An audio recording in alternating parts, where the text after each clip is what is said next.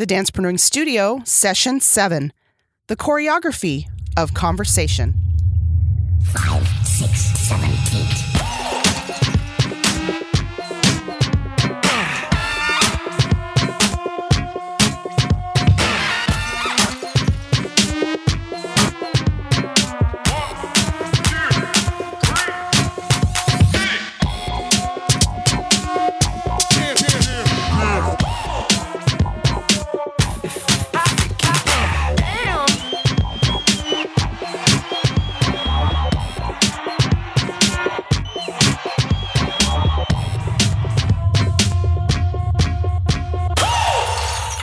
Hi, everyone, and welcome to the Dancepreneuring Studio. I am Annette Bone, and this is the place where dance inspires life and business. We will be bringing you some of the best and creative minds who are connected to the art of dance, and they will be sharing their stories, ideas, strategies, and tactics to move your life and business forward. Thank you so much for joining me. Hi, this is Mike Kim from the Brand New Podcast as featured on Entrepreneur, and you are listening to a session of the Dancepreneuring Studio where dance inspires life and business with your host, Annette Bone. I need to take a moment to thank you so much for the comments and feedback that I've gotten on this podcast. And my goal is to continue improving it. So whether the comments are positive or negative, I really do appreciate the time that you've taken to give me some feedback. And I want to give a shout out to, first of all, Tyler Critelli, who, if you haven't listened to his session is number 002. How being flexible can help you succeed. And I would encourage you to listen to that, and if you haven't already. So anyway, thank you, Tyler, for your positive feedback on iTunes. And then also I got feedback from, the username is Asil Sales, I think. And thank you so much for taking the time to give me feedback on iTunes as well.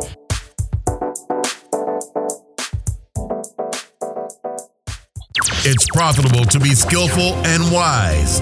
Welcome to this week's Step to Success.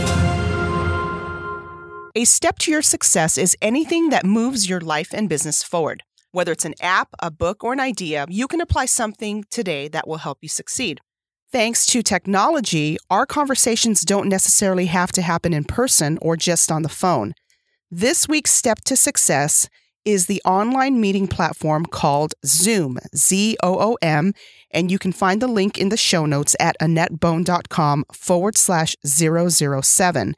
And Zoom is an online meeting platform, as I've talked about, and it incorporates audio, video, and screen sharing. The basic plan is free, and you can have up to 25 participants. The one-on-one meetings are unlimited. There's an unlimited number of meetings you can have, even with the free basic plan.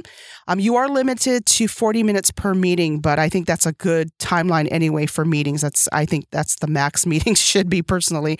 But anyway, I love this platform because it's very easy to use. It's the one that I've been using mostly now. I've used different platforms and each one has its advantages and disadvantages. This one right now I like the best. So if you go to the show notes or go to zoom.us, you can find out more information. And now, Life and Business Connect with the Dancer's Dialect. The dancer's dialect is the dancer's language. I'm going to share dance terminology across different genres so you can see the correlations in your life and in your business.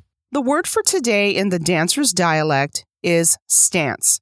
In dance, stance refers to a dancer's posture, their body positioning, or their body placement. It takes into account bodily, physiological, anatomical, mental, or general attitude issues about how the dancer wants to project herself or himself.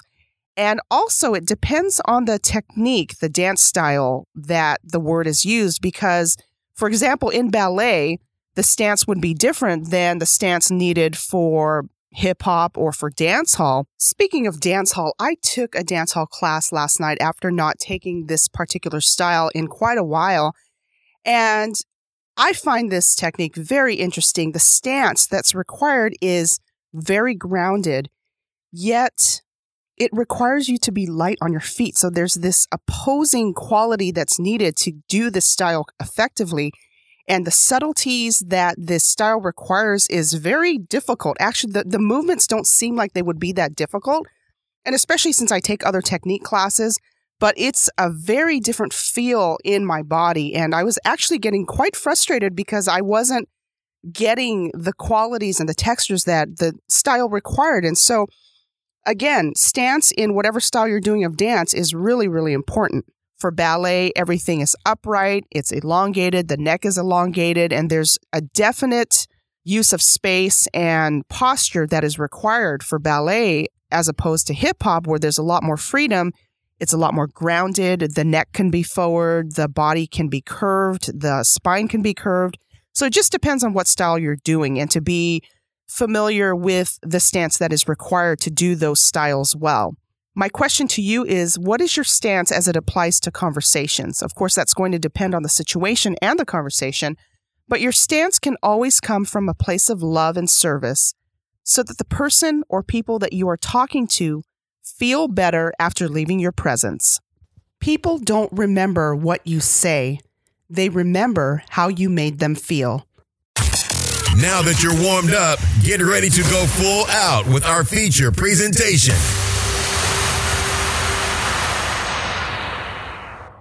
We've all had our share of bad conversations, which for me make the good, meaningful conversations stand out that much more. And I really appreciate when I have these good, meaningful conversations and these experiences.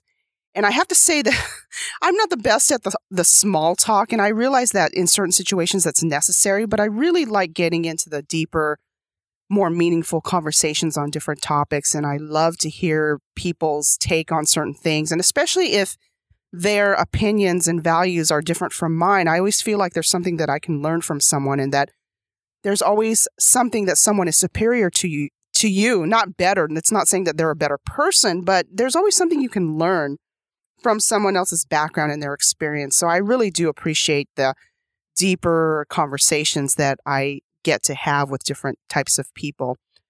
It's always interesting when you ask someone how they're doing and the answers that you're given. And depending on the situation where you're at, it could be like at your bank or at the grocery store and just asking how someone's doing. And for me, if someone asks me how I'm doing, I always try to phrase it positively, whether or not I'm having a good day or not. I really don't feel that I need to affirm the current temporary situation. And that is not to deny that the challenge is going on or that you are having a bad day, because we all have them. I would rather focus on the positive, because situations are temporary, especially bad situations. They're very temporary. So might as well just move on forward and focus on what the good thing that's going to come out of whatever it is. So anyway, that's a whole nother subject. One thing I found is in my interactions and learning how to just be positive and really affirm people is to affirm them, validate them, and encourage them in my conversation. And to me, affirming is being present and being in the moment and being warm and kind, and affirming that person and validating them by being compassionate, regardless of whether you agree with their situation or what they're saying. You're validating them as a person. So this is something I've had to work on for a very long time, and I'm still working on. And then also, I always try to be encouraging or solution-oriented. So whether that is just listening to them, validating them, that's encouraging to them.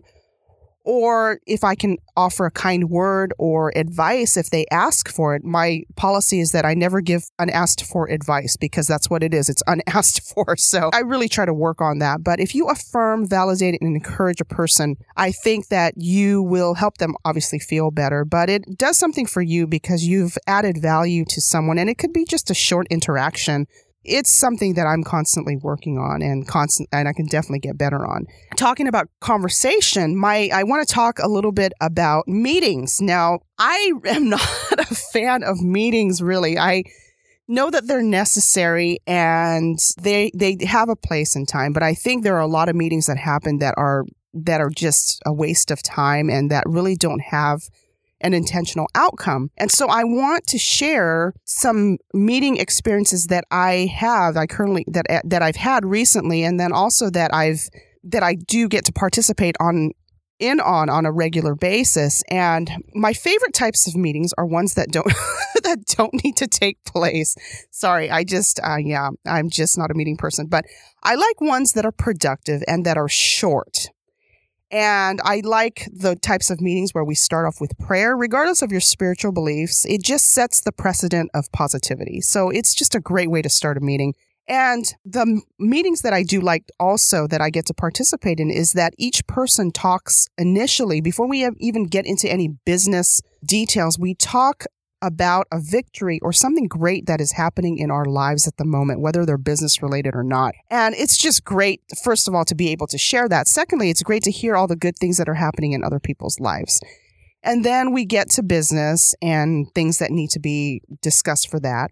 And then after, we end with prayer requests. So again, regardless of your spiritual beliefs, I just think starting the meeting positively, talking about things that are great, and then ending with things that we need prayer or other things for, I think is just a great template to run a meeting. And this doesn't have to go on for hours. These meetings that I do are usually 30 minutes or less, if that. And we are able to get a lot in that time. But there's a start time, an end time, a template. There's specific things we do. And it's just great. It's positive. These are my favorite types of meetings. I was recently at some dinner meetings, and I really, really loved the way that we did this. We had one moderator, and the rule is that we had one conversation. So whether there was 4 people or 10 people or 12 people, which they varied, it was one conversation. It was awesome. And this takes care of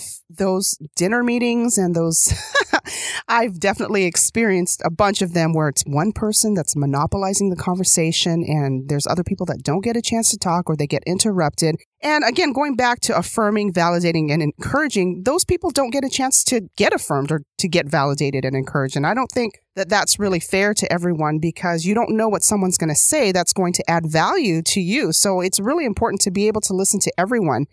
So with these dinner meetings with the one moderator and one conversation, there were different types of questions posed, and some of them were business related and some weren't. And it just lended itself to some really great conversation. Just to give you a few of the questions that were asked, one of them was, what is working really well in your business right now? And what is it that you're struggling with the most? So that was really helpful to hear the feedback for each person on what they're struggling with. And then affirming, of course, the victories that were currently going on. Another question was, what is something about you that no one knows? And that was interesting. And then another question was, what are you looking forward to the most? And some of the answers ranged from vacations to seeing their families again and that kind of thing. And for me, just to share, one of the things that I'm looking forward to the most is coming at the end of the year and looking at my list of goals and checking off everything. So that there's just, like I've talked about before, there's something so gratifying about that. And I'm a checklist type of person anyway, so it just fuels my desire to be organized and to get to get things done, which I'm always working on, of course. So it was great conversation and great questions. And I think with this template, to have this one moderator or choosing someone to be a moderator at a specific time with the questions, I think you could try to do this like even with your family or your friends. It would be really interesting to see how that would work. It doesn't have to be a business meeting and it doesn't have to be anything formal, but I would challenge you to see how does this improve your interactions and your conversations. This dinner meeting format that I'm definitely going to incorporate reminded me of my jazz dance classes where one of the things that we do is we go across the floor. Each person gets to go across the floor one at a time, and they get a chance to do whatever choreography or technical step that is required and demonstrated by the teacher. But again, it's giving a person a chance for them to do one thing that just like the one conversation, one question, everybody gets a chance to express themselves. And so it totally reminded me of jazz class where one by one we get to go across the floor, get our chance to dance and get critiqued if necessary by our teacher. And so it's great. What choreography does great conversation consist of based on what we just discussed? Whether it's a casual conversation or a business meeting, if we did this in a simple 8-count dance movement phrase, it would be these following 8 steps. Oh, and by the way, If you don't know what a dance movement phrase is, I would refer you to session 001 on how to choreograph your productive day, where we talk about the dance movement phrase. These 8 steps are as follows. Step 1, affirm, validate, and encourage the other person regardless if you agree with them or not. Step 2, don't interrupt when the other person is talking. Let them finish their train of thought. Step 3, don't check your phone while the other person is talking. Step 4, if there are challenges to be discussed, be solution-oriented. I'm not denying that there aren't challenges and that there are real negative situations, but it is just better to be proactive for solutions as opposed to wallowing in the junk that is going on. Step 5, ask questions based on what the other person is talking about, not rehearsing what you want to say next. Step 6, see how many sentences you start with the word I, because it shouldn't always be about you, and the words yeah, but, because these could just be excuses.